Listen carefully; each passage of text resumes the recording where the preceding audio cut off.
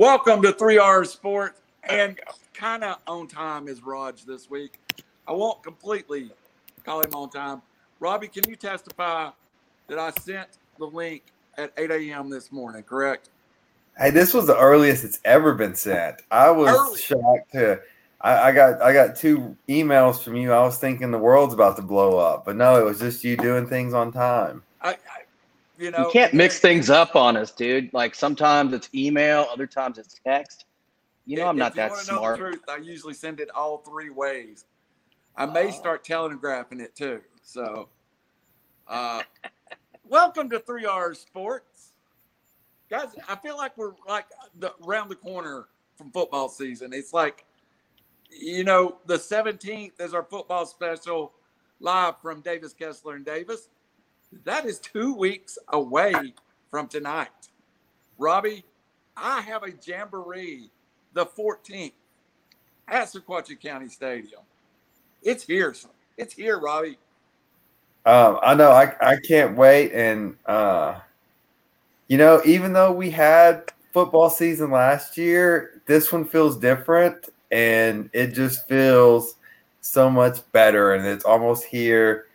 And the anticipation and the hope for the season, everything except for the Vols. But yes, the hope for the Titans, the hope for my to-be-named later fantasy football team. I was looking at cheat sheets today and just got excited.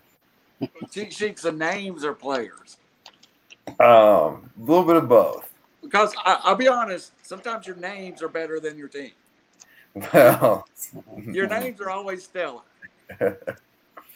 Raj, we know you're still deeply in baseball season, and you're deeply you're playing it. You're an injured player tonight. We understand you're gutting one out for the team. How excited are you for football season? I'm pretty stoked. I didn't realize I was. My name is Revenge Raj tonight, and that's because a certain cheating ass, can I say ass? I just did. Team from the state of Texas is back in Dodger Stadium tonight. They were there last year, but this is the first time in front of 55,000 since they stole signs from Yu Darvish and admitted to cheating for 3 consecutive years, including a time when Jose Altuve robbed Aaron Judge of the MVP in 2017. Anyways, I'm pretty fired up for that. So it's hard for me to switch that off. The Dodgers are finally getting healthy, and this could be a very strong team, to say the least. Is that on TV tonight? It's the free MLB game on MLB.com, the MLB TV. It may be on YouTube as well, but it is online. But I didn't realize it. Last year was so up in the air. I know we're going to talk about this in a sec, but Robbie texted that Jalen Hurts was a number 10 overall QB, and I was like, oh, it just instantly flipped a switch. I got in mode. And, I suddenly got stoked. I didn't realize I was ready for that. Just because I love baseball doesn't mean I have to turn one on and, turn the other off, so to speak. That's the beauty of this time of year and football season and everything. I'm looking in the magazine that I bought that I have not looked at all, clearly. Wanted to see where Jalen Hurts was. So while you guys discuss, I'll blurt it out if I ever find it. Well, tonight, we're going to start with a subject I didn't even have in our list tonight. But Robbie quite correctly corrected me, and it's probably the biggest story in the NBA. So we just talked about MLB. We just talked about NFL. So let's start with the NBA story. Basically, the Lakers have cleared out their roster, trading Kyle Kuzma, Montrezl Harrell, KCP, the number 22 pick in last week's draft, to the Wizards for Russell Westbrook, which at the time I believe left them 4 people. And since then, they've signed Dwight Howard and some other old guys that I went to college with. And now they have 7 people on roster. What are we going to make of? One of these days it's going to blow up in their face. But is the combination of Anthony Davis, LeBron James, and Russell Westbrook with a bunch of Randalls enough to win an NBA title? So I mean, obviously, nothing gets done on a team LeBron's on without LeBron signing off on it. So he obviously signed off on this. What I don't get and I can't make sense of it is if Davis doesn't get hurt last year, I think they win the championship again. And so are you tinkering with not tinkering, blowing up a roster that won a championship in the bubble and without injuries they would have at least been in the finals. I'm confident of that. Maybe they don't beat Milwaukee, maybe they do.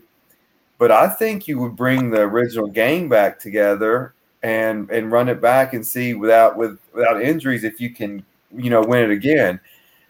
I'm interested to see how Westbrook and LeBron play together. I mean, there was the same talk with Harden and Kyrie last year. I'm just not so. This reminds me of 03 and 04 Lakers whenever Malone and Peyton all came and tried to win a title before Kobe and Shaq broke up, and they ended up going down in flames to the Pistons. I'm not sure this is a good move. I think I would have – with AD and LeBron, you have two of the top 5 players in the league, and you match up well with anybody. So I don't know if I would have blown this up. So the 4 players they signed, Raj, Dwight Howard, a bring back, Trevor Aziz, I believe a bring back also, Wayne Ellington, and another bring back in Kent Bazemore. Is there minutes in that group? Yeah, I think so. They still had the mid-level exception. Yeah, I agree with Robbie entirely. This is shades of 2003, 2004. That team was Karl Malone, Steve Nash, Kobe Bryant, Shaq, and Rick Fox. And only, I believe, Devin George and Kobe were under a certain age, 26. That team was ancient. And the Pistons were young, aggressive. And they blew them out of the water. Everybody was young. Ben Wallace was a beast. Chauncey Billups. Just a money team. The Lakers had a lot of free agents, a lot of contracts up to, or due rather. They just used the mid-level exception because they still had it on Kendrick Nunn. Kendrick Nunn is a plus defender. He averages about 15 a game in Miami. It was kind of down to him and Alex Caruso, and every Laker fan loves Alex Caruso. Who doesn't love a balding white guy from Texas who's got serious ups and just throws it down? Caruso also started one of the finals games at Game 3, I believe, when they won it in the bubble and was lights out. Also a plus defender.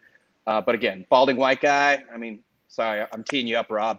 But just kidding. Hey, Randall's there too. We got 2 out of the 3 balding white men on here. Yeah, hey, I'm a balding brown man. guy. Yeah. Well, I'm a balding brown guy. But anyways, that Andre Drummond left. Sayonara. He, Dwight Howard came back, like we said, defensive presence. I feel much better after getting Kendrick Nunn, long story short. But yes, they need to get younger. I mean, you can't be signing Melo and all these dudes. And, really the only young guys they have now are Talen Horton-Tucker, who they're super high on, and Kendrick Nunn, who I believe is 26 or something like that. But, yeah, there is no one guy goes down, and that's an old team. But they can learn to play. I mean, Westbrook's a walking triple-double. LeBron's a walking triple-double. It's going to take some time, but AD stays healthy. I think they'll figure it out. But the defense, especially the perimeter defense, is what I worry about. So that's the one question I had for you. Talk of signing Melo after you let Caruso walk, after you let Dennis Schroeder walk. I was more shocked that they let Caruso walk than maybe you were, because he was maybe the best plus defender unheard of on that team. So what does your lineup look like? Can you take a stab at one, or you or Robbie? Can you? I mean, because right now I don't know who's playing where with the 8 they have. And if you have Carmelo Anthony, where are you at? Yeah, and I'm not sure that it's early. I mean, I guess the season starts in October now. I mean, I'm with you though. What does Carmelo Anthony bring to the table? I mean, he's a shooter, but he doesn't play defense. And with Westbrook and LeBron and Anthony Davis, like you've got tons of scoring. I just don't know why you want a shoot. I mean, I'd rather get a defensive shooter or defensive stopper to take some pressure off of LeBron and Westbrook playing on the wings. Besides for LeBron playing with his friend and just being happy and some good locker room chemistry, I don't know what Carmelo brings to the table. So, no, I mean, obviously they've got three great players, 2 MVPs, all of them going to be Hall of Famers, but how they fit together, I don't see it yet. Well, I would assume the big three, along with Nunn, and then would you start Horton Taylor? Would be your starting 5, or? It's they're interchangeable. Horton Tucker's not. The good thing about, first of all, they have a record if Melo signs 5 players over the age of 35. So obviously we didn't really learn our lesson. So I do see Malik Monk is still on the roster. Malik Monk. One thing I see with this lineup is versatility. Caruso ended up getting $9 million per year. Kendrick Nunn is a very similar player, he is a better scorer, also defensive player, signed for the mid-level at 2 years and $10 million, $5 million per year. He wants to win a title. So, they cancel each other out, in my opinion. Westbrook, LBJ, these are guys that can play 2-3 different positions. The second unit, each one of those guys can come on pretty much by themselves with all of those other old dudes. And you wouldn't lose a lot in terms of second unit versus another team's second unit. D12 was huge in the bubble, just an enforcer, and really freed up Anthony Davis. He played so hard, and Andre Drummond, it's one thing he will never be known for is playing hard, unless it comes to the ladies. Mark Gasol, I mean, he got 6-8 minutes per game for a reason, but Horton Tucker, again, is a big guard. They're not done, but yes, I see versatility here despite the age. And again, not only in players, but in box score. I mean, you got 2 guys that are highest top 5 triple doubles all time. That's usually pretty good, but there's only one basketball. Yeah, what troubles me about the team they have now is you can't run this age group through a regular season trying to get the number 1 seed. So you're just saying load management, let's get to the playoffs. We're going to have 3 of the top 5 players on the court. So you're going to have to win a lot of road playoff games in the Western Conference, which is loaded. Now, I'm not one to ever bet against LeBron, but that's tough. Is this a 50-32 regular season team? I think they'll be better than that. Most players to a T said that the bubble was a lot more rigorous than a standard playoff, despite the lack of travel and whatnot. It's pretty crazy. And whether that be the lack of defense, everything being so dense, whatever. Most players said that was much more aggressive. I agree that, maybe a 55-win team, 50-55, I think that's a safe bet. Like you said, it's all about load management. They're not going to be running those 3. We saw what happened in a short off season with AD, and Rob's right. They were up 2-1 on Phoenix, and then AD got hurt. Game over. I think it is a 50-55 win team, but it's also got some serious veteran experience, and they don't care where they play. They can win anywhere. What is the upside? And I got to see Dwight Howard a lot in person. What is Dwight Howard's upside over 50 games now? Can he still be a all-star player if you manage him correctly? Because there's no way Dwight Howard at 36, 37-year-old is going to go play 82 games. But in a short spurt, can Dwight Howard be enough inside with AD that covers it? Well, what you have, I mean, so AD must be double teamed. LeBron must be double teamed. Westbrook has to at least have enough attention. Someone's got to be on the help side with him. It just gets to he's still 6'11", 7 foot, and can dunk. I mean, it just can rebound. And so you get putbacks, you get defense, you get open looks on double teams. I mean, I guess that's what Carmelo's there for too is, hey, someone's going to have to shoot the wide open threes.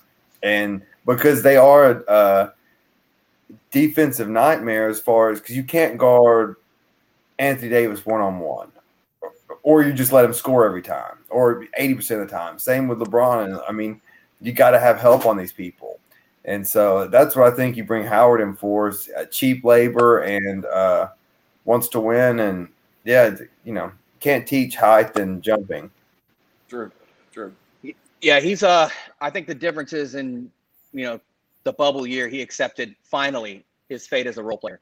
And he did an amazing job. The last 2 years he played in 69 games each season, averaged 7 to 8 points a game.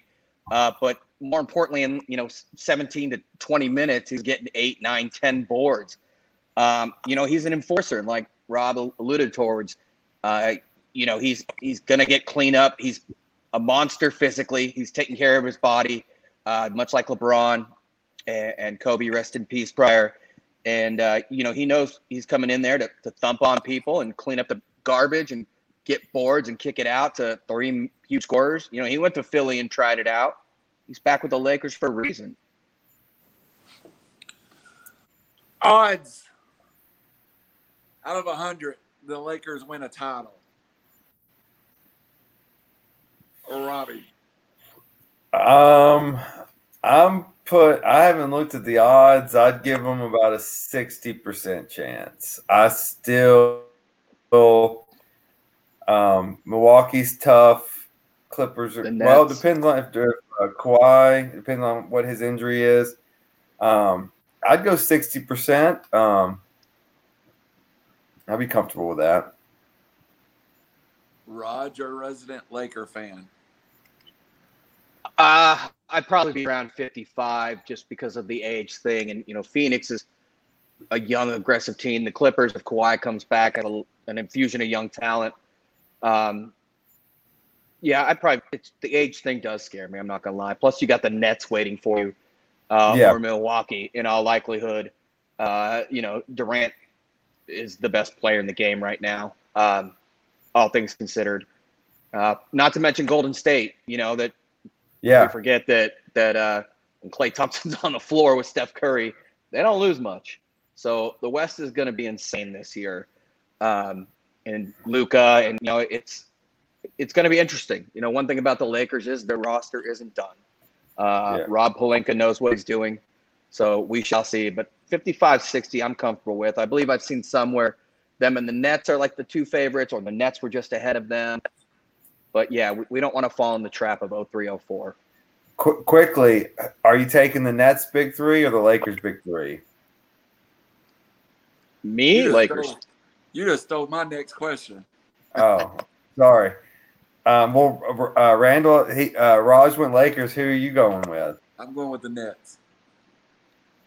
I think I'm going with the Nets also. I think it depends on if AD's on the floor – or Durant's on the floor.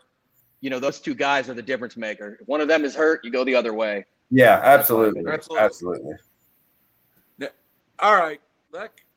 We do more West Coast basketball than any. I put on the headline today when I was advertising our podcast out. The world's most dangerous podcast, West Coast to the Dirty South. And that may be our new tagline. So this week was a crazy week in sports, and we'll be back to LA again here in just a second. Trade deadline baseball. You saw 2 teams that were not that far out of first place, that were contenders, that are big market teams, basically sell their whole team off. And then you saw the Tampa Bay Rays, who sold their whole team off in the offseason, go quietly put together a power hitter, a couple more pitchers, and now they're back in contention. I don't think I remember a crazier trade deadline. Raj, we'll start with you, and I know we'll kind of break down some of the trades. But overall, the impression of the last week in Major League Baseball and the Nationals and the Cubs just basically throwing all their chips in and saying, okay, we're starting over. Yeah, I mean, it was the busiest trade deadline and probably the best ever. The Cubs, Jed Hoyer came out, I think today or yesterday, and said it was frustrating that we couldn't get our 3 stars to sign contract extensions. Those guys, I mean, Rizzo's getting up there, but those guys aren't that old. I mean, there's no reason, in my opinion, that it wasn't necessary for them to have a fire sale. And I don't think they got – just before the season, they let Schwarber walk. So let's go back to that. Yeah, absolutely. And then he went to the Nats, and then they traded him after he had like one of the hottest Junes or whatever it was, just hitting homer after homer. But, Scherzer was 37, and he's a rental. If not for Trevor Bauer and his alleged sickoness, the Dodgers wouldn't have had to made that deal. But Corey Seager is going to be a free agent at the end of the year. Trey Turner's under control for one more year. So they play the same position. But LA loves versatility, and they got all that. I think Washington, though, they did better than the Cubs. The Dodgers had to give up talent to get who they got. One of them was Keibert Ruiz, an amazing catcher, but him and Will Smith play the same position. And there's only one catcher, and there's no DH in the National League. Josiah Gray was the Dodgers' top pitcher. They were showcasing him, gave up a few dongs when he came up, but he'll be okay. Donovan Casey, a Double-A outfielder. Washington, in my opinion, did much better with 2 players than the Cubs did with 3. And they still have Juan Soto. They still have Strasburg. They're going to be all right, and I think they'll be back way sooner than the Cubs. But, yeah, it was crazy. Underrated move, too, was Chris Bryant to the Giants. I'm not real thrilled about that one, but, the Dodgers GM, Andrew Friedman, his protege is Farhan in San Francisco, and he pulled a Friedman move, getting Chris Bryant, which was really well done, unfortunately, for L.A. Robbie, I know you're not the biggest baseball guy in the world, but even you had to be interested in just teams. They sold off their AMC early. So this was my takeaway from the trade deadline, and Raj just gave you much more of a intelligent breakdown than I will be able to do about the trade deadline. So I will just go with just overall thoughts. It's kind of what a World Series brings to the fan base and to the equity these people in charge have. And then, so like the Cubs won, and then now, boom, we're starting all over. Like, we're no longer going for it. Fire sale. The Nats, they won a World Series. Boom, fire sale. We're going back to the basics, back to the Moneyball philosophy. Let's get prospects. Let's rebuild this whole thing again. And so it's so far from the Yankees view of just going for it every year. Let's win. It looks like the Dodgers, the whole NL West is all going for it, which makes it great for that division and for that. The Dodgers have always been a big deal, but now San Diego and just the whole West Coast going for it. But yeah, it's been different on the West Coast. Yeah. It is like a nuclear explosion out there right now. Right. And so, all these players, I mean, it's exciting for the sport. It's exciting for what's great for the sport to be leading off Sports Center with something besides Yankees Red Sox for the 17,000th time. So I think it's good to grow the sport nationally instead of it being a regional game. So I think that's good. I know my brothers in-laws are huge Cubs fans, and they were just like, what is going on? Like, just, that whole that magical 2016 team is all gone now, and you just got to be like, hey, instead of writing it out and hoping, think like all your best moment as a sports fan in your life, they're all gone now. So it's kind of sad for them. And then you have the White Sox across town doing really well, and so again, I mean, new teams in the mix, which is good. But yeah, I think it's just a World Series now buys you a lot of clout, and you can blow up teams now. Speaking of that, I haven't even contacted Ray, the ultimate Cubs fan, this week. I thought I'd give him a week off, but his mom seriously posted it, how depressed Ray was after the trade deadline.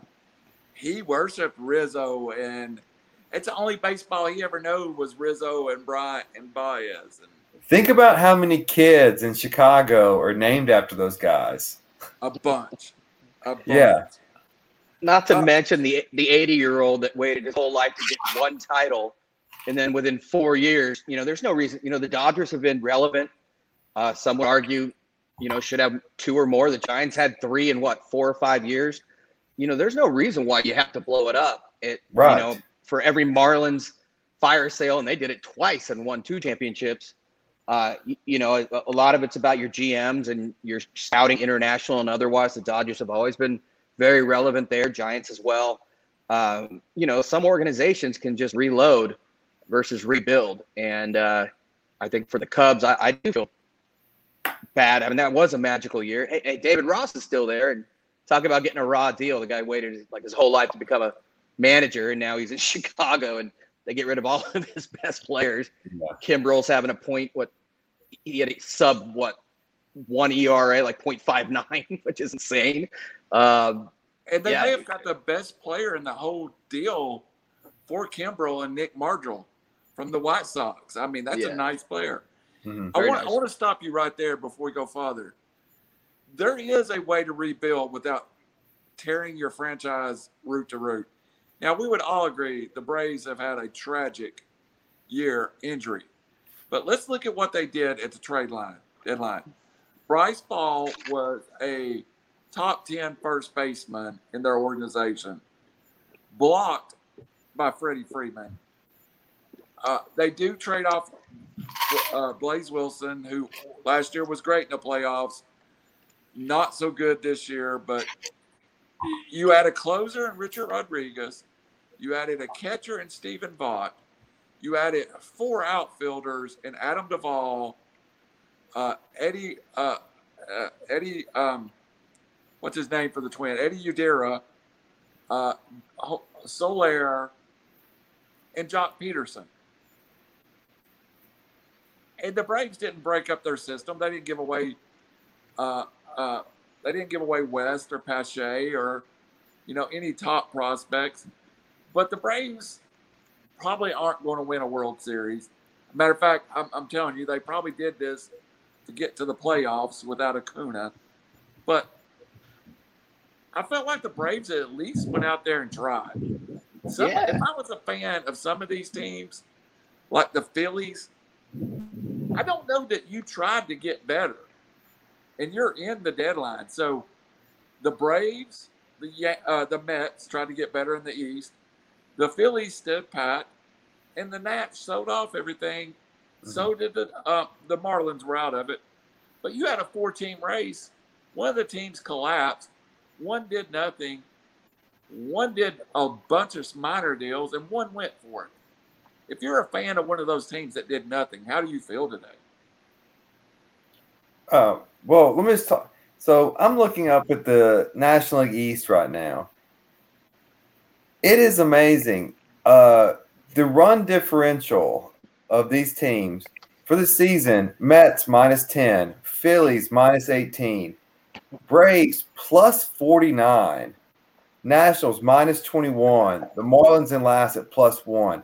The Braves should be better than they are. Like, the record should be better than they are. They're a better team than they are. The win-loss record is showing. They have good nights and they have horrible nights.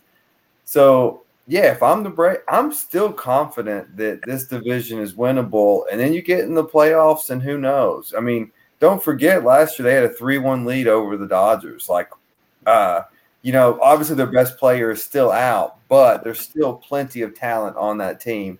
So, yeah, I'm looking at the Braves and looking what the Nats did. I'm happy as if I'm a Braves fan right now. You had it, Jorge Solera, who hit 48 home runs 2 years ago. Now, he might hit 220, but he's a Gold Glove right fielder and a 50 home run power. I agree with you. Dude, I was super impressed. Anthopoulos is easily one of the best GMs in the league. They didn't give up jack, really, and they got in a super winnable division.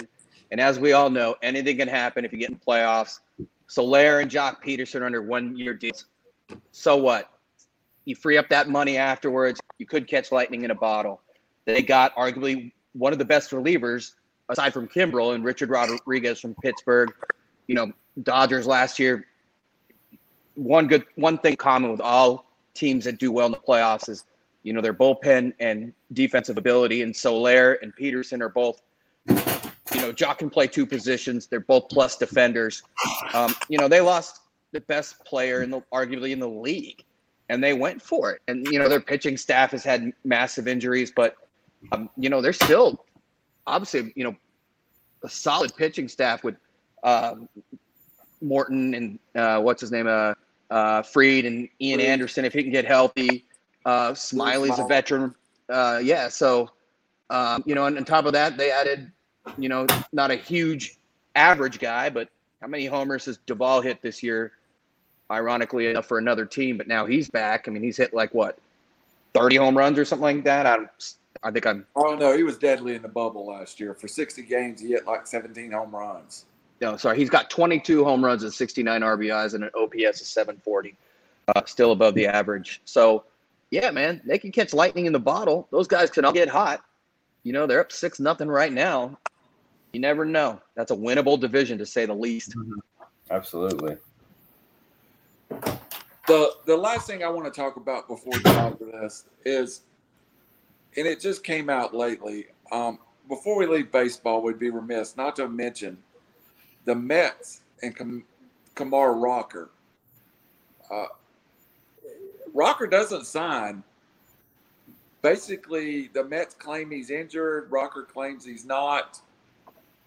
Last I knew, I had a 4:00 deadline. I don't think it got done. Is it fair that the Mets doesn't sign their first-round pick and they're punished by getting an extra first-round pick next year? So they go from the 10th pick, not signing him in the 21. They get the 11th pick next year because they didn't sign the 10th pick this year. That may be one of the most unfair things I've heard of in sports. That's like drafting the wrong player and somebody letting you redo it. I've done that. But, I mean, what do you make of that, Raj? You don't sign your first-round pick. Hey, you guys should know homeboy from Tennessee, Luke Hochevar. But I think that was contractual more than anything with the Dodgers. And I don't remember their compensation, to be honest.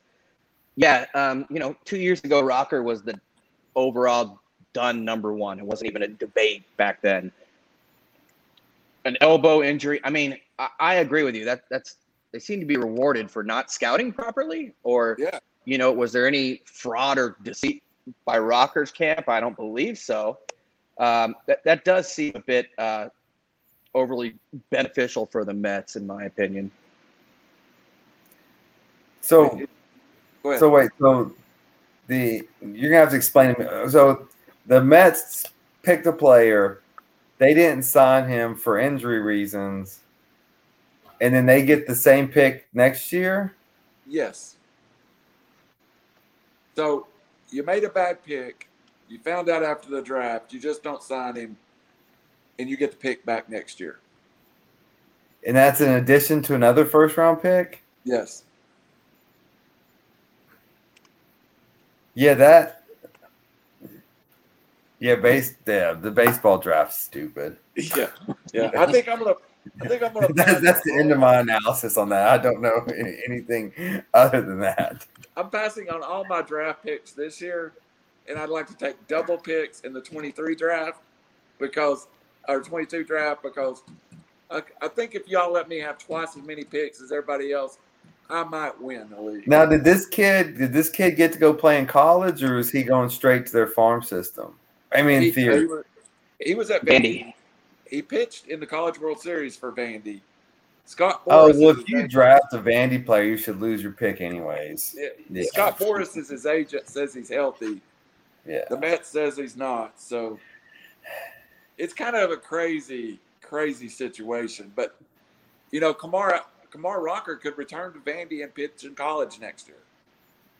Bring it on. The Vols are going to beat that ass. Rod's already asked, so I figure we can. But then again, Kamar Rocker's dad is former defensive line coach at Tennessee, Tracy Rocker's son. So, and he is half Indian, which is awesome. Yeah, so there's hope for your son, Rod, to make it to the major leagues. Exactly. So we're about halfway to the show, and this is usually when we do something fun. So let's do a little different.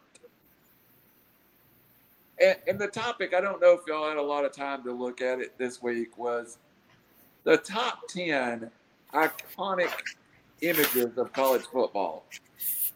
And I'll be honest with you, I don't have a complete top 10. I'm going to kind of roll it off my head. I have several I like. Do either one of y'all have your top 10 ready? I do. Rodney, I do for once as well. All right, Raj, you go first. You're never prepared. I know. Tell me about it. I'm proud of both of you. This gives me time to get one together while you go. We'll start with Mr. Davis. Mr. Matta, you're second up. Okay, also. So I wrote this down. So I've got the eagle soaring around Jordan Hare. I've got the Vol Navy, Howard's Rock. I've got Death Valley with the LSU Whites. Just the Rose Bowl and everything it stands for. I've got Ohio State, Michigan, the Penn State Whiteout, the USC Song Girls, A&M 12th Man. And you know what? The more I started thinking about this, just one character means college football, and especially in the South. Paul Feinbaum. I just got him as just an image of college football. And I think with the rise of popularity of it, and it's the second most popular sport in America, and he's just the mouth of the South, and I just couldn't get through my list without thinking of, and part of it is the Alabama-Auburn rivalry, the Iron Bowl, but is it a game or is it just the year-round bitterness, and it just makes itself embarrassingly so popular on Feinbaum. Yeah, some characters. Who murders trees, man? Now, to be very honest, the West Coast, other parts of the country, I know about Feinbaum, and I knew about him. I know about him now, but it's not like something we watch. Yeah. But since then, they put it on ESPN2, his show every day. So it's a little bit different. I had a remarkably similar list.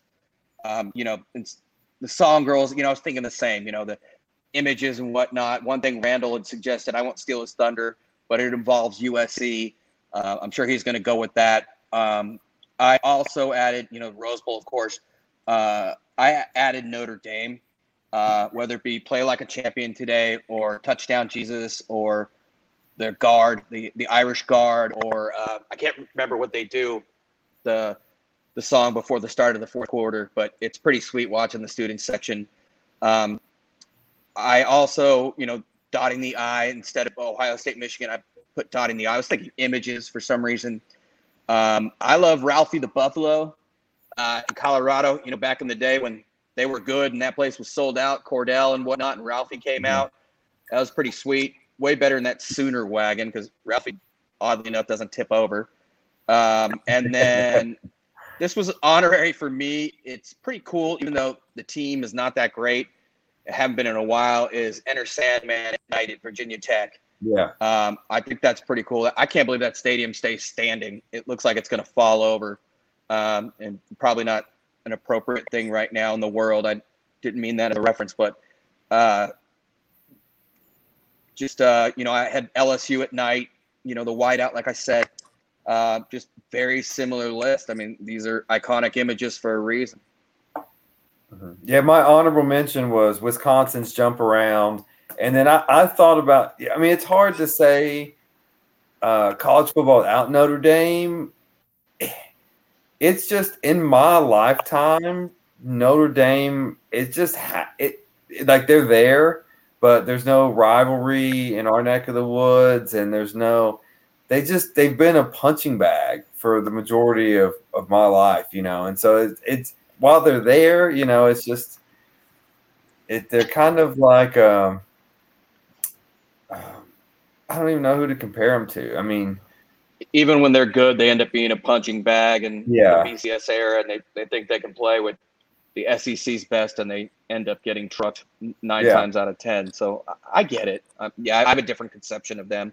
Obviously, and you have the rivalry, and the same thing is like, I mean, Tennessee, Alabama is still a huge game to us Vols fans, but to the rest of the country, it's not. I mean, Tennessee never wins, and so it's just like it's 55-3 to the rest of the country. Yeah. But now, saying that, my first experience, I've said this before, with the SEC was I was in graduate school in Ohio, and a couple of buddies were from the SEC, one from Florida, and I came down to Tennessee. I've said this many times, Tennessee, Florida, at Neyland, and I had, to that point, never seen anything like it. And that's when Tennessee was good. The Strip's always been kind of ugly, but you couldn't see any part of the road because it was all blocked off and everybody was in orange. That was unlike anything I've seen. Not to mention we were able to sneak in the game for free via the TV tunnel, and just basically waited for a big play and walked up into the student section where there was a bunch of girls in boots with booze in their shoes, which something I'd never seen before either. So that was pre Fort Sanders Yacht Club with the vodka infused Capri Suns. Indeed. Yes. And that's a basketball tradition, but we do love Fort Sanders. Yeah. But no, it's Tennessee, Florida to me has always been a huge game. As like Rob said, in my Southern SEC lifetime, Alabama's just kicked the crud out of them every time. But they managed to play good games with Florida a lot often, and I like seeing those colors too. The two schools, very vibrant and obviously passionate, huge stadiums and great fans. So, and I think it's an age thing. Florida is not the same as Alabama for me. Yeah.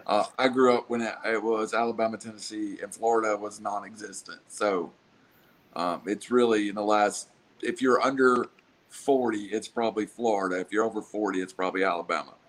So I've got a lot of your list, but I love some of the pageantry of college football. So I'm gonna go down my list a little bit. I have 11 because I can't get away from jump around. To me, that looks just so fun. I also have the Virginia Tech Metallica entrance at 10. I think that's awesome. At number 9, I have the fact that Alabama has no logo. I still think the numerals on the helmet is ugly, but it is as identifiable as anything on the face in college football. When you see numerals on the side of the helmet, you know it's Alabama. Number 8 also has to do with the helmet.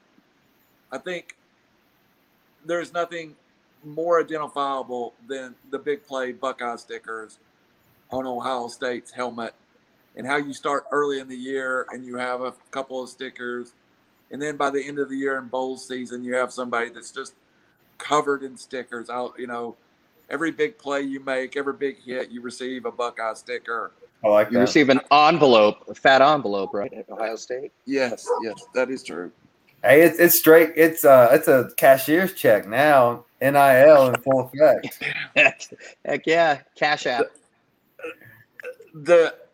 I don't know if the 12th man is the same thing as the Aggie yell, but it just to me is just awe-inspiring. Number 6, and I've took part in this at a Florida Auburn game, wearing a Auburn jersey, screaming my head off, pretending to be a student, rolled Toomer's Corner, and it was just the tradition of it was really, really fun. That weekend is always a special weekend for me. I went to Florida. I went to Tennessee, Alabama. Got in my car, drove across state, and went to Florida, Auburn. So it doesn't get any better than that weekend for me. Number 5 is my Tennessee tradition, and I thought about all things Tennessee, and there's nothing for me that is more Tennessee than breaking the tee at the beginning of the game. It is so rare in college football. It's a different effect, and when we're actually good, it will shake the stadium. So breaking the tee is there with me. Number 4, I'll go to Pac-12, and it's the one Raj was talking about. When USC, UCLA play, and they both wear their home jersey, that is just, I love that. I wish more teams would do it. Tennessee and Alabama did it once in the 70s, and I think it's just absolutely iconic. And Randall, you're and I agree with you. You're dating yourself, as am I. But back in the day, whether it be OJ, not to mention, I mean, when they would play it was the only rivalry that teams would wear their home colors. They're the only 2 programs that are, I think, 13 miles apart. But Marcus Allen, Charles White, it was a very vibrant picture. Let alone at the Rose Bowl when both teams were actually good. We keep saying when our teams were actually good. It was so vibrant. Keith Jackson calling the game. So I agree 100% with you. But maybe somebody of Rob's generation may not have experienced that when we were younger. Well, I didn't experience back then, but I love it now. Yeah, it would be sweet in the SEC. My favorite uniforms and my favorite uniform combination, and I have been there at night wearing the other team's stuff. LSU at night wearing home whites, to me, is the most iconic image that college football presents. No one else wears home whites. No one else has. LSU is a strange place where they'll invite you to tailgate with you and drink beer with you. And then if you beat them, you better get ready to cut your way out of the stadium post-game. I mean, it is unique in the world. It is the most friendly, nastiest crowd that I've ever been in my life. This last one is one of the few things left on my bucket list. And I think all college football fans are to strive to go to an Army-Navy game. And the parade of the cadets entering the stadium, the Army-Navy from different ends, I think that's my number one iconic moment in college football. Out of all the games I've watched in college football in the last 50 years, I bet you I've watched 49 of the Army-Navy games. It's just something special to me. Yeah. Notre Dame was there. I didn't know. You both said touchdown Jesus. That was probably going to be my thing. The duck on the motorcycle, as lame as it sounds, I think is neat. Oh, did you go out to Eugene when Tennessee played out there? It's so obnoxious. It's so stupid. It is. Yeah. Has anyone been to the cocktail party? I've been to the cocktail party. It is. The thing about the cocktail party is how divided it is. And I mean, it is very I went with a Georgia fan, and I wore Georgia colors because I hate, that's one of my pet peeves. If you're going to a Georgia-Florida game, don't roll up in a Tennessee shirt. You just, I don't like wearing. I go neutral. Don't wear gray. Yeah, don't wear a random team that's not playing. Don't wear colors or pick a T-shirt. Now, I would never wear Georgia or Florida colors, but I think I wore a red Cincinnati red shirt because it was the only one I had. Yeah. The other one I wrote down early today, and I'm going to lump all of it together. Ralphie, Bevo, the Boomer Schooner, the Ramblin' Wreck from Georgia Tech, that was there, all that stuff. And for some reason, and I hate Florida and these are not on my top 10. But if I was a Florida fan, I would Gator chomp you all day long because it's so obnoxious. I'll tell you what is. Yeah, it is obnoxious. I'll tell you what is really cool. If you've never, and I can't believe the name of the horse is blanking on me, but a Florida State pregame when the chief rides the horse out and plants the flaming spear at the 50-yard line. War chant, right? Is it war chant? Is that the name of the horse? It's Chief Osceola. Osceola. And then I can't remember the horse's name. But that's really cool. What Florida State does. But again, back when they were good, Renegade. Yes. There's so many of them. There's some that I wanted to put on the list, and 10's not enough. I could have probably done 50 of them. Well, think about Texas. Oklahoma didn't make either of our lists. I mean, those are two iconic, traditional programs. While the Iowa tradition of waving to the kids hospital, that's very new, but really, it's awesome. But just not doesn't. I mean, the college football is so rich in tradition that it's hard to add everything. And we've lost some. I miss the Beer Barrel. Tennessee and Kentucky played for Beer Barrel for decades. I think UCLA USC plays for the Victory Bell. Is that correct? It is. I know Michigan and Minnesota plays for Floyd of Rosedale Pig something. Yeah. Wisconsin and Minnesota play for Paul Bunyan's Axe. I'll tell you what, back when they made NCAA football on PlayStation, if you were one of those, if you did a dynasty with the Big Ten teams, your trophy collection was huge because they've all got, they've all got trophies with each other. Little brown jug. One thing about USC and UCLA, much like other SEC schools, is, not quite as destructive as Dude That Killed a Tree, which I just could never get over. Tommy Trojan is duct taped. So is the UCLA. They're Bear, Bruin, whatever it is, throughout the week. They're on guard 24/7. The Victory Bell is painted in the color of whichever team won. Also, being guarded, kind of like from the movie Wildcats, where stealing the goat from the other team.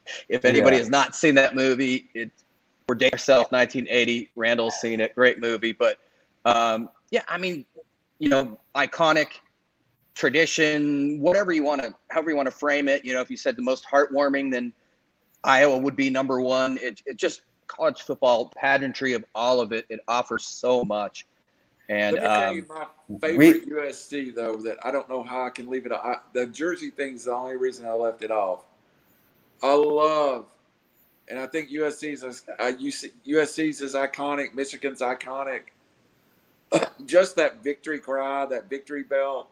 The band plays that note, and you get that march. You know exactly who it is, without a doubt. And they sorry, I didn't mean to interrupt. Go ahead.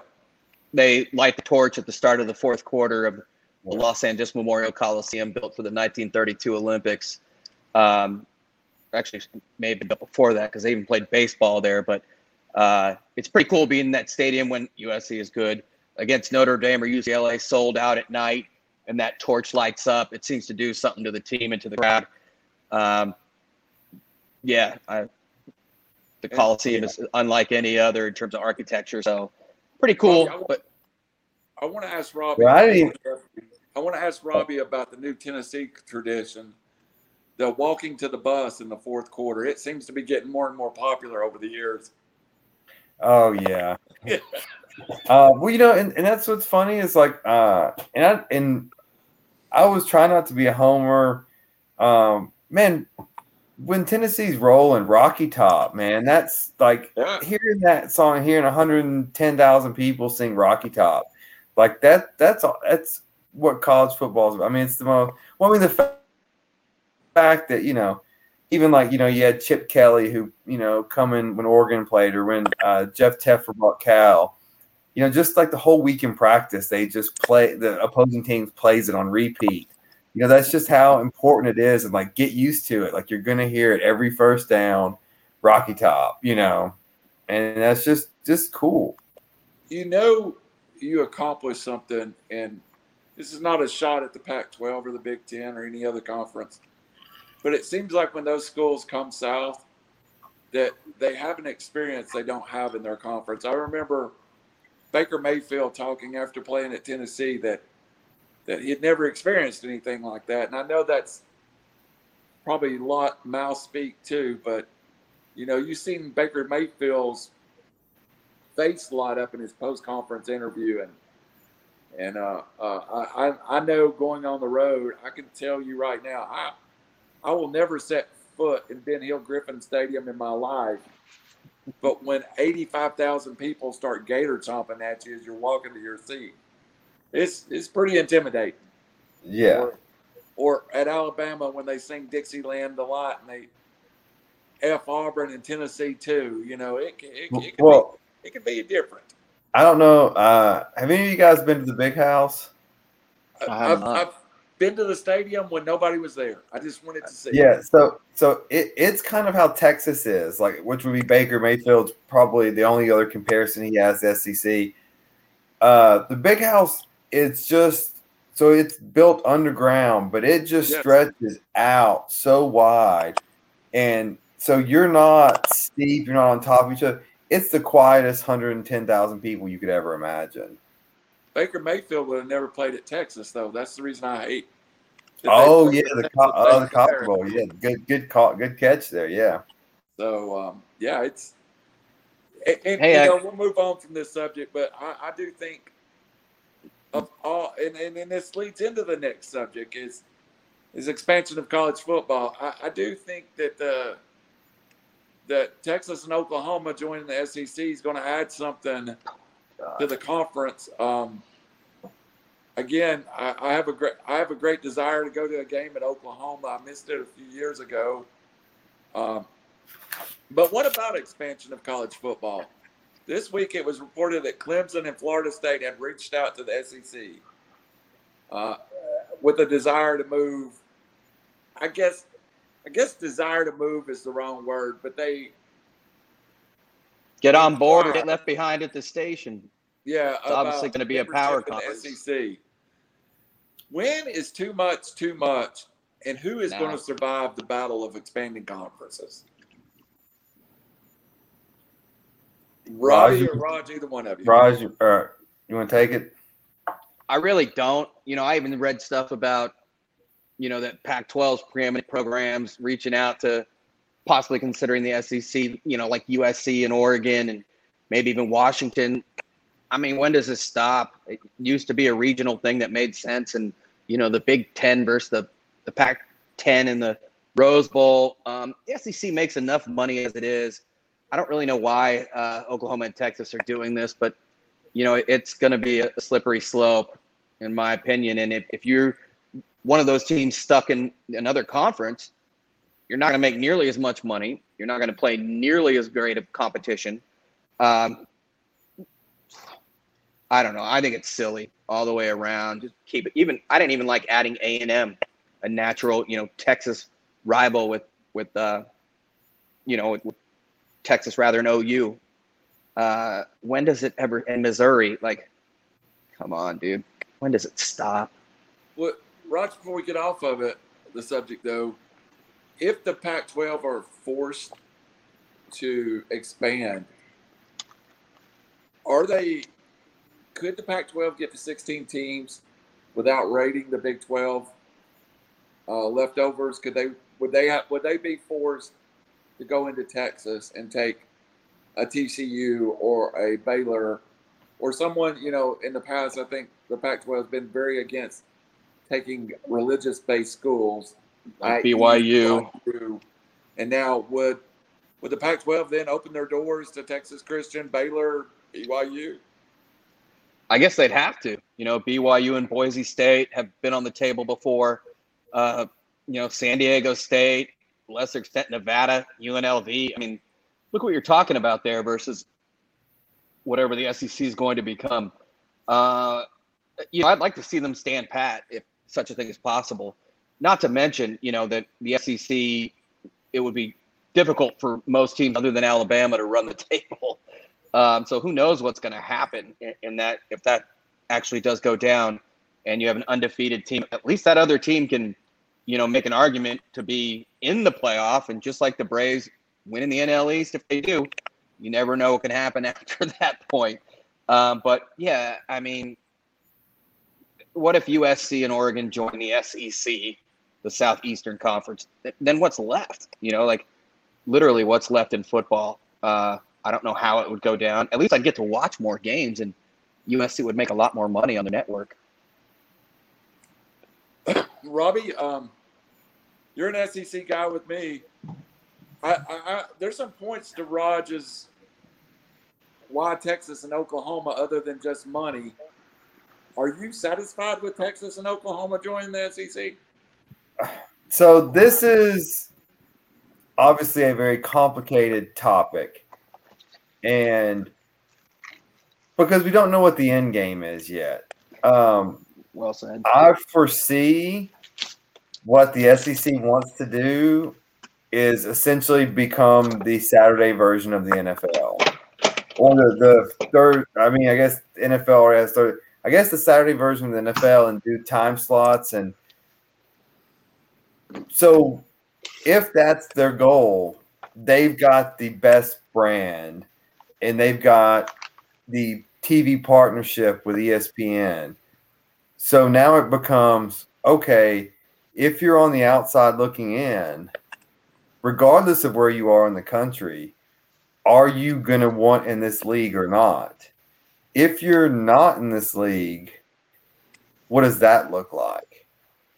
Who are you TV partners with? Because if ESPN goes all in with this new league, let's just call it a college football league, packaged as the SEC. If ESPN goes all in with this league, the NCAA is dead.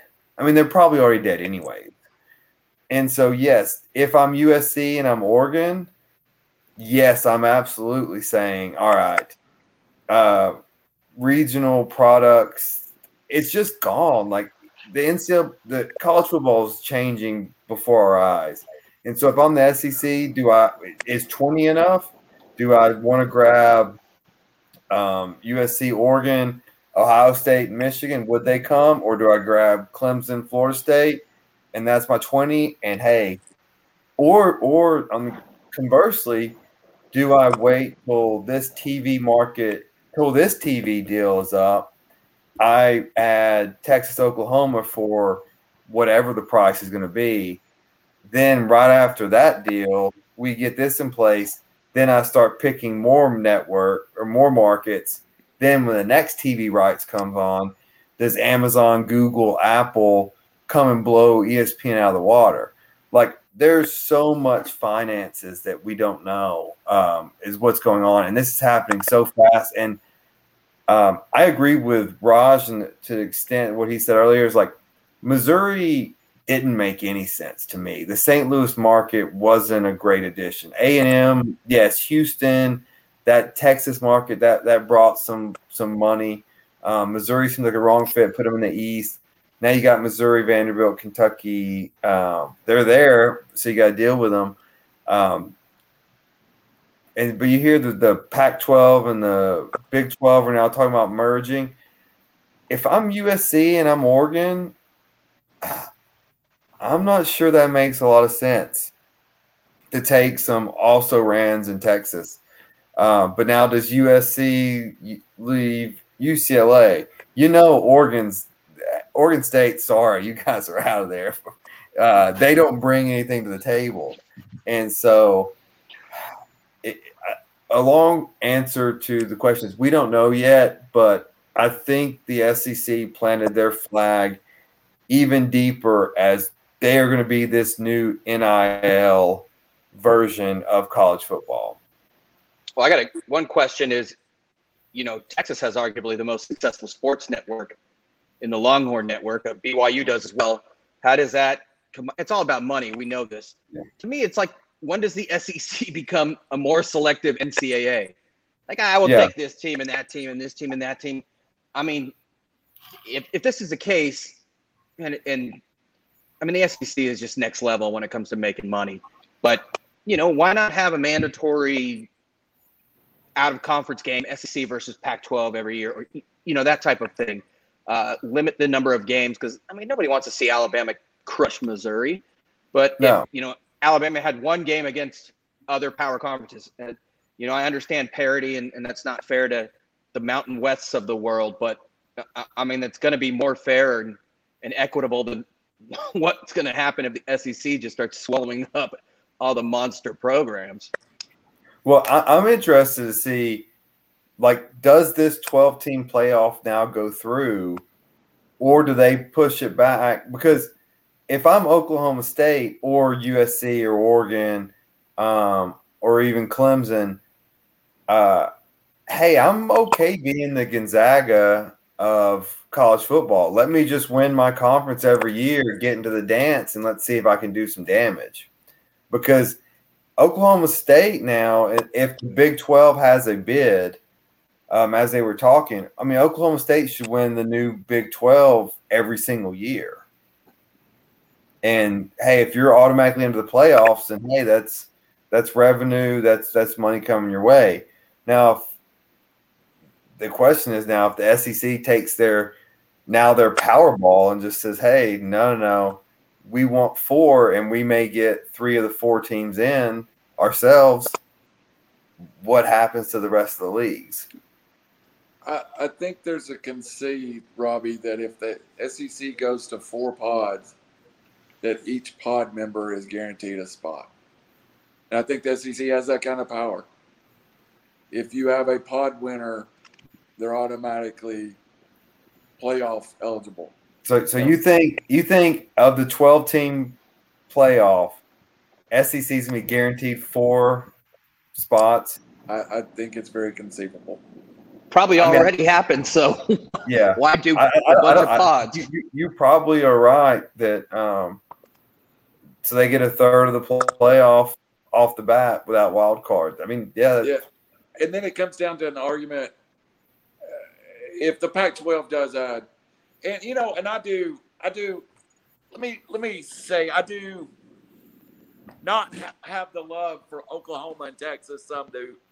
I do understand the value of Oklahoma and Texas, but I would be very interested to see a combined Pac-12 with the best parts of the Big 12 left over. I do think a Baylor, TCU, Oklahoma State added to the Pac-12 becomes an aggressive conference. I think if the Big Ten to me seems the least likely wanting to move, that I'm afraid the Big Ten, if they don't react soon, are going to get the Rutgers and the Temples and the Marylands, Well, if I'm West Virginia, I'm terrified right now. Yes. Kansas State, I'm terrified. And I'll not necessarily terrified, but you're looking at musical chairs. Notre Dame, you may be finding so there's I think there's 4 major players for Notre Dame. It's Ohio State, Michigan, Clemson, and USC. Maybe Florida State. If Ohio State, Michigan, and USC, any combination of the other ones, if they jump to this mega conference and they get to 20, Notre Dame can't. There's not enough quality opponents for them to schedule to make them at all relevant anymore.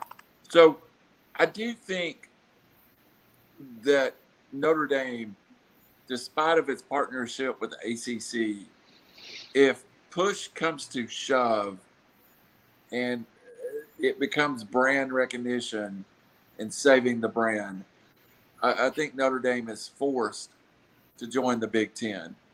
And I don't know if the lay of the land is part of it, but when you start talking about Notre Dame geographically is in Michigan's back door. But And what if Ohio State and Michigan bounce? if Ohio State and Michigan look, there is 6 teams to me that control their own destiny that might write what happens here. Florida State, Clemson, Ohio State, Michigan, USC, Oregon.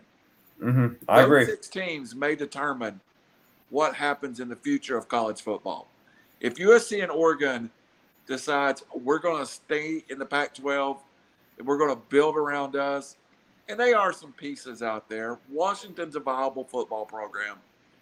I've heard talk. I think Baylor's a viable football team. I think that if you could snap up Oklahoma State, they may be the best football program floating out there that no one's got a real beat on. And this just shows the power of college football.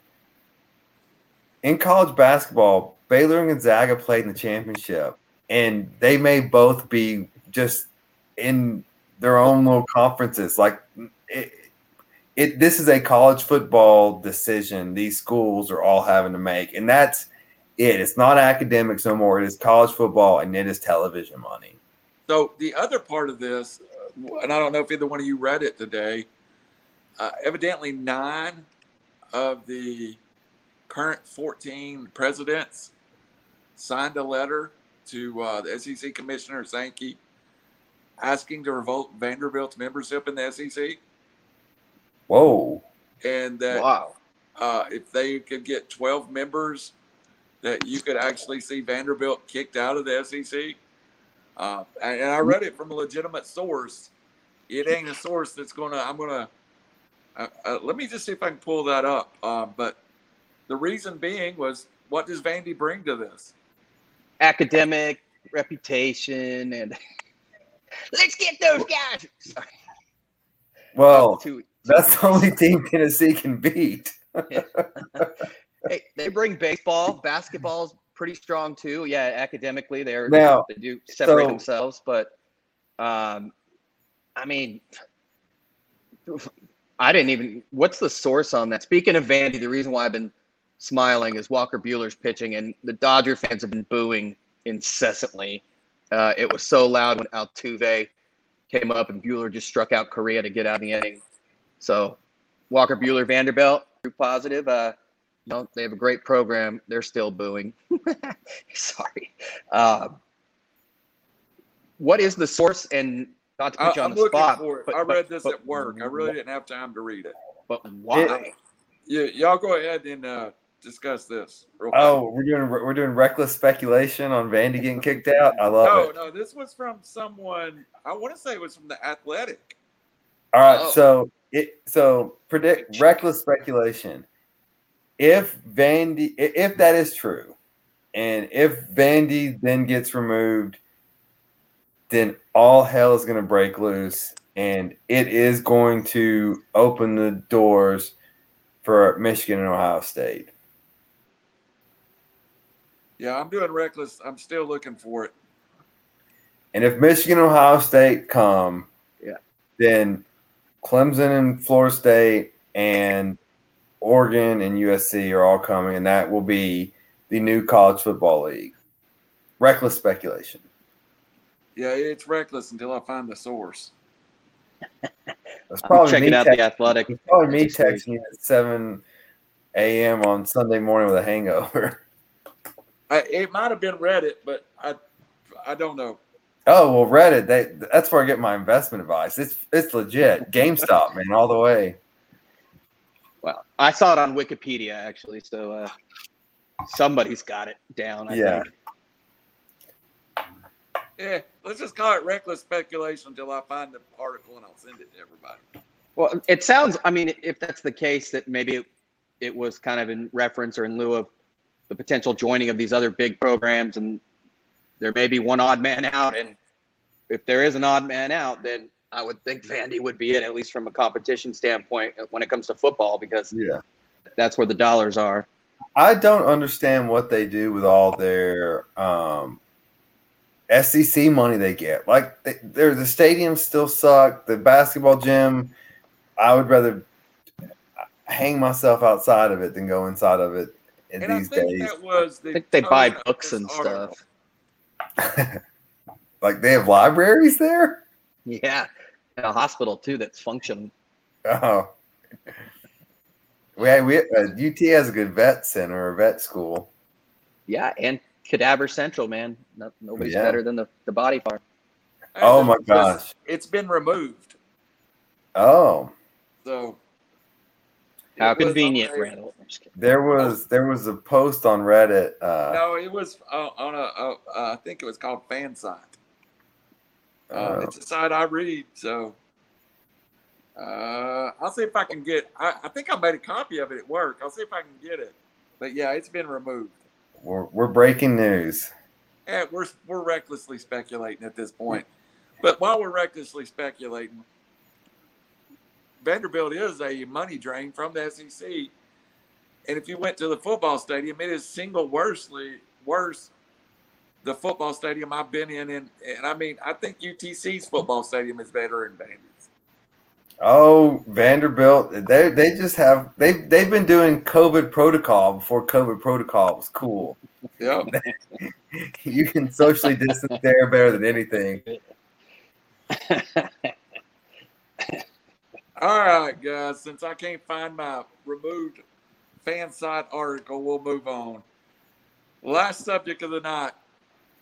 Simone Biles wins a bronze medal, which I may be my most interested that I've been in the Olympics the whole time. I mean, I don't know if it's her telling the world to middle finger off, but I thought it was a nice moment to the Olympics. I know you two have been discussing Olympic basketball some. Where do we stand with the Olympics? Is Simone Biles? I know there've been some world records broken swimming. What's held your attention? What would you like to talk about, gentlemen? Robbie, you look like you've got something on your mind. So I think of this Olympics as a rather tame Olympics and something that's kind of an off year, no fans. I think Simone Biles will be remembered as the story of the Olympics that one, the courage to know something was wrong, to talk about something that was wrong. This is not, and this has been said, this is not basketball. This is not sprinting. This is not ice skating. This is gymnastics where if you don't have it, you can get seriously injured, paralyzed, or die. What she does and what she has to do to do her craft is extremely dangerous. And if you don't have it, and to prepare, this isn't her first Olympics, obviously. She's got as much gold as anyone could ever dream in a lifetime. But you still prepare 4 years for this. And to take a back seat and to get your mind right and to have to step back on teammates and just the courage that takes. And then to come back. And I get so sick and tired of, it's got to be gold or nothing. Are you kidding me? These are the best people in the world competing on a one-time event to beat you. And, hey, gold, obviously unbelievable. Silver, unbelievable. Bronze, unbelievable. To medal at the Olympics, the World Olympics, is freaking impressive. We have, 15, 20 viewers, and we're happy with ourselves. Could you imagine being the third best in what you want to do in life? Anyone who's criticizing her would give up almost everything to be the third best in his or her profession. So I applaud her, and I think she's going to be the story of the Olympics. I agree with you. It was a feel-good. And, hey, this is not reckless speculation. It was, to me, it's the one time that I turned my, I don't watch a lot of TV, but I got a tweet that said she was competing. And I immediately, and it may have been tape delayed evenly, but I walked into the living room, turned my TV on, and it was one of those Olympic moments where I won't say I was in tears, but I was emotionally moved by her finishing third and winning a bronze medal. Mm-hmm. Not only that, the beam is not her strongest event. She said it herself. She did win the bronze, I think, in Rio in 16, but she had the twisties. And for people that aren't sure what she's referring to, if anyone's ever seen, the floor exercise when run and plant and flip 38 times in the air, she described it as not knowing which way was up or down, not having any kind of sense of space or dimension. Like Rob's been saying the whole time. I mean, that's broken back, broken neck, the way how fast she's moving. It's insane.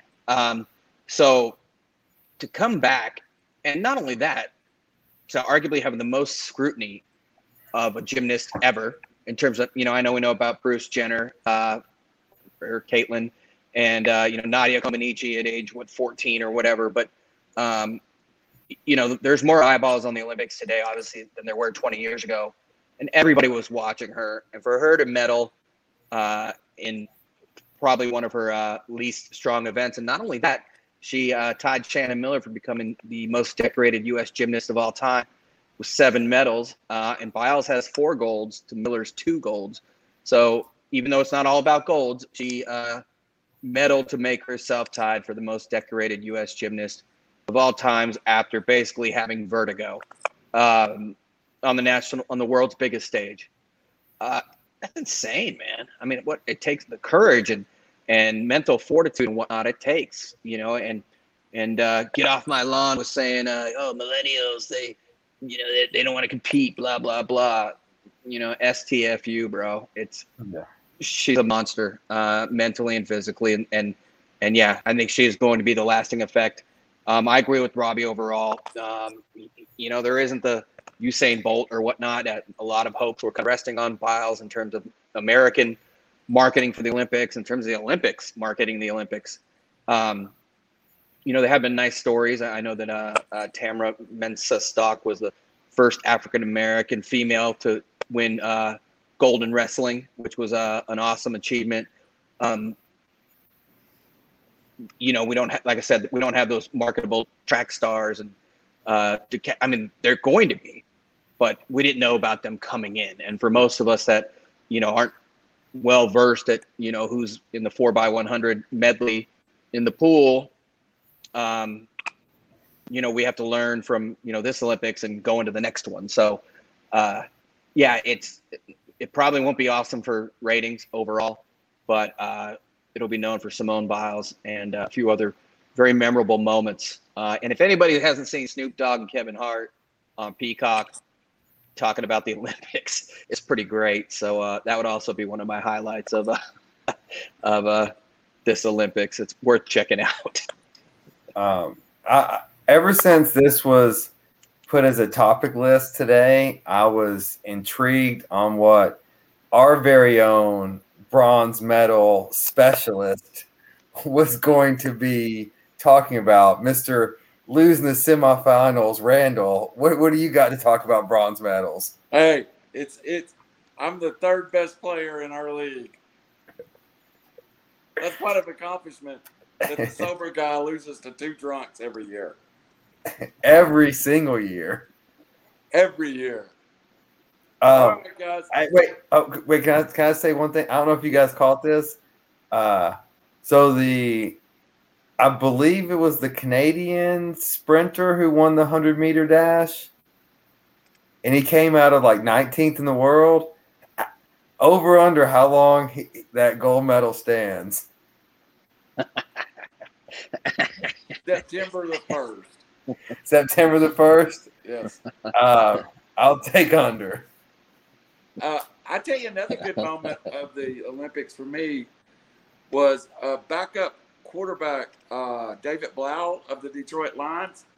His wife is running for Columbia, Melissa Rodriguez, and they basically stopped training camp. And there's a video of David Blau watching his wife win or finish second to make it to the Olympic finals. And it's a real good moment. And you know what, man? You think about an NFL quarterback, this guy competes at the highest level of football. He was a little kid watching his wife run the 400-meter hurdles. And I thought that was a good moment, too, for me on a personal level. Isn't Katie Ledecky still kicking ass? We've said ass 3 times now. I think she's still, like, amazing in the pool, right? Like, I don't know what her medal count is, but yeah, American swimming and has definitely kind of taken the pole, or the baton, if you will. They need to get this back away from start of football season so I can focus more. Mm-hmm. Yeah, like the fat guy spreading rumors about Vandy needs to focus more. Let's get him back. Bold move, by the way, running with the 2020 in Tokyo, even though it's 2021, obviously. Yeah. Bold move there. All right, guys. It's time for my favorite part of the week. I went the safest path ever. None of my picks are going to show up until August, or until January. I do have my pick for the NFC East, which is AFC East. Maybe the lamest pick I make for a while. But, I mean, if you're picking the AFC East, can you pick anybody besides at -140, the Buffalo Bills? I almost said I wanted to drop $10 on the New England Patriots at +370, but the Bills are going to win the East, and that's going to be my bet the nuts. So let's recap right now what I have outstanding. The Titans to win the South, the Bills to win the East. Not a lot of drama there. Next week, the AFC North, I think that's the first time. There is probably 3 of the 4 teams in the AFC North that I think could win the division. When's the Hall of Fame game? It's got to be coming up, right? Yeah, I have a. Yeah, usually it's around now. Yeah, Peyton's induction is the 10th, so it's got to be next week. Okay. I have a jamboree the 14th at Sequatchie County Stadium, and while we're waiting on Rod to see if he rejoins, this week's 3R's Sports is brought to you by Man Hummel, the place that's gave me a paycheck for 10 years, despite being a marginal employee. Man Hummel, let me just throw this up because I work there and I cannot remember the phone number. Man Hummel is 260 Resource Drive. We're doing a hiring event all week. If you missed today's, you can call 423-443-7783. Ask for Riley Tarver. Again, Man Hummel doing a hiring event starting at $14.50 an hour. And if you stay 4 months, we're going to give you $500. $500. And I'm telling you, guys, if you knew you could work somewhere that's kept me a job for 10 years for $14.50 an hour, would you not do it? Seems like easy money. Yeah. Speaking of people that don't work very hard, shout out to Criminal Barry James, who's one of our solid watchers, and he just got a bonus today for his employment. Hey, government employment, it has its perks. Hey, and Man Hummel, real quick, I want to make sure that the old man there, it was 423-443-7883 instead of 7783.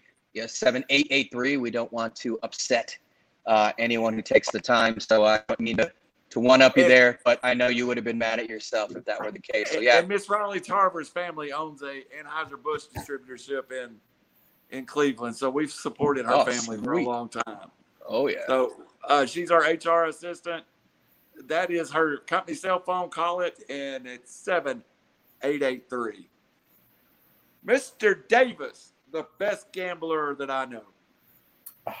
Man, I'm on a little bit of a cold streak, and I apologize for that for everyone. I think I'm going to get us back on track this week.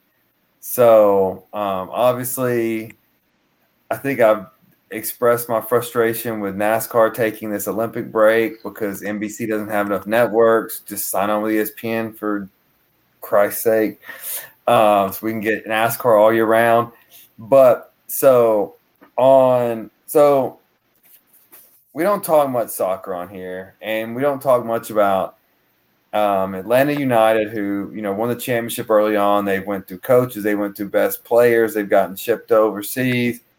They've been snake bitten a bit here recently, but tomorrow night at 7:30, they're going on the road in Montreal.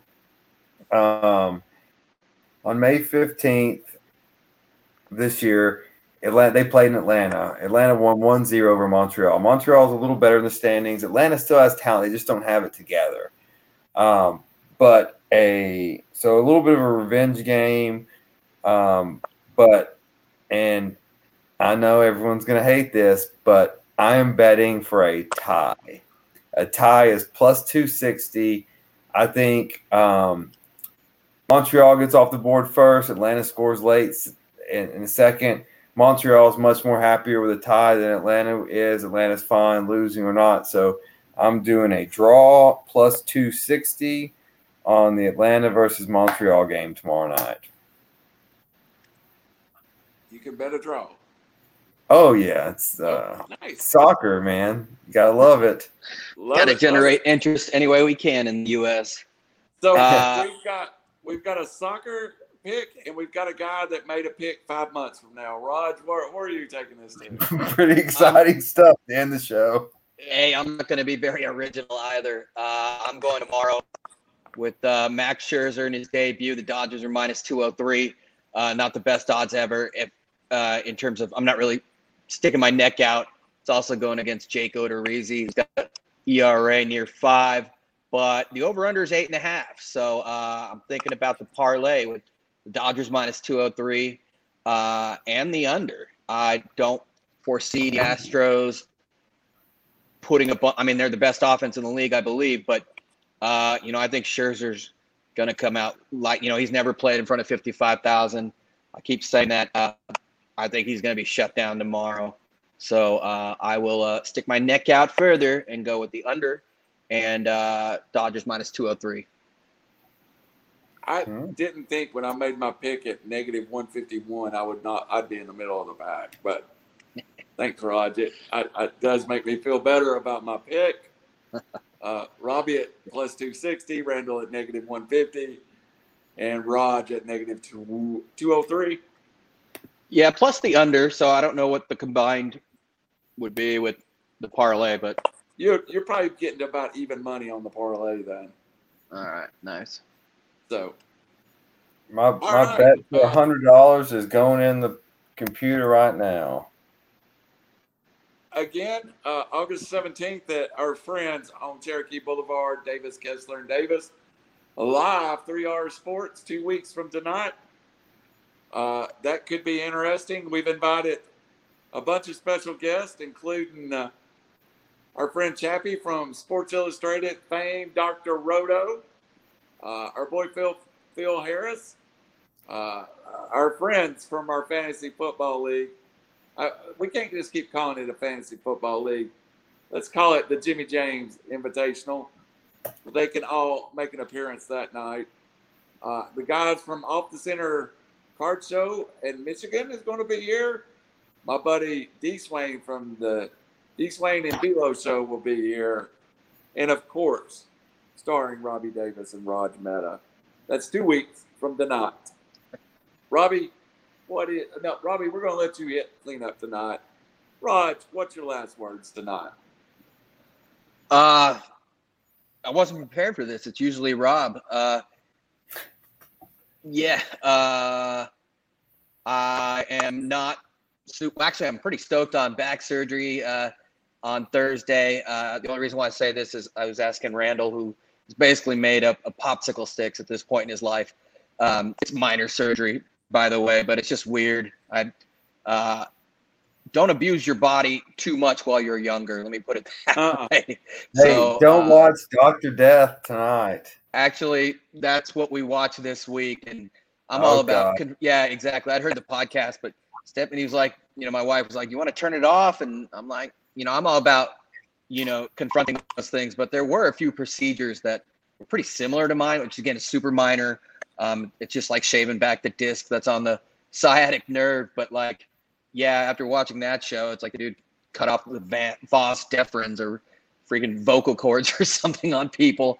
But yeah, I'm not super religious, so you don't have to pray for me. But that's the only thing I've been talking about, because I don't know if you see me grimacing right now. I just walk around with ice pack, so I'm ready for it, because yeah, I abused my body at a younger age. So don't do it. That's all I can say. That's my final words. Mr. Davis. Yeah, I guess my final words for tonight are just how much fun this has been through this part of the sports world. I cannot wait. Like, it is getting so close. Like, I enjoy doing this now each week and each Tuesday.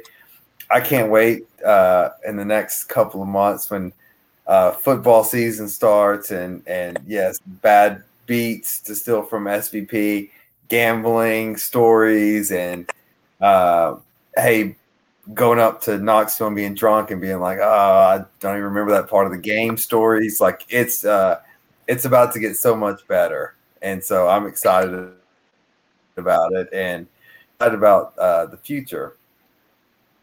So officially, I've decided our seasons will run from the opening weekend of college football.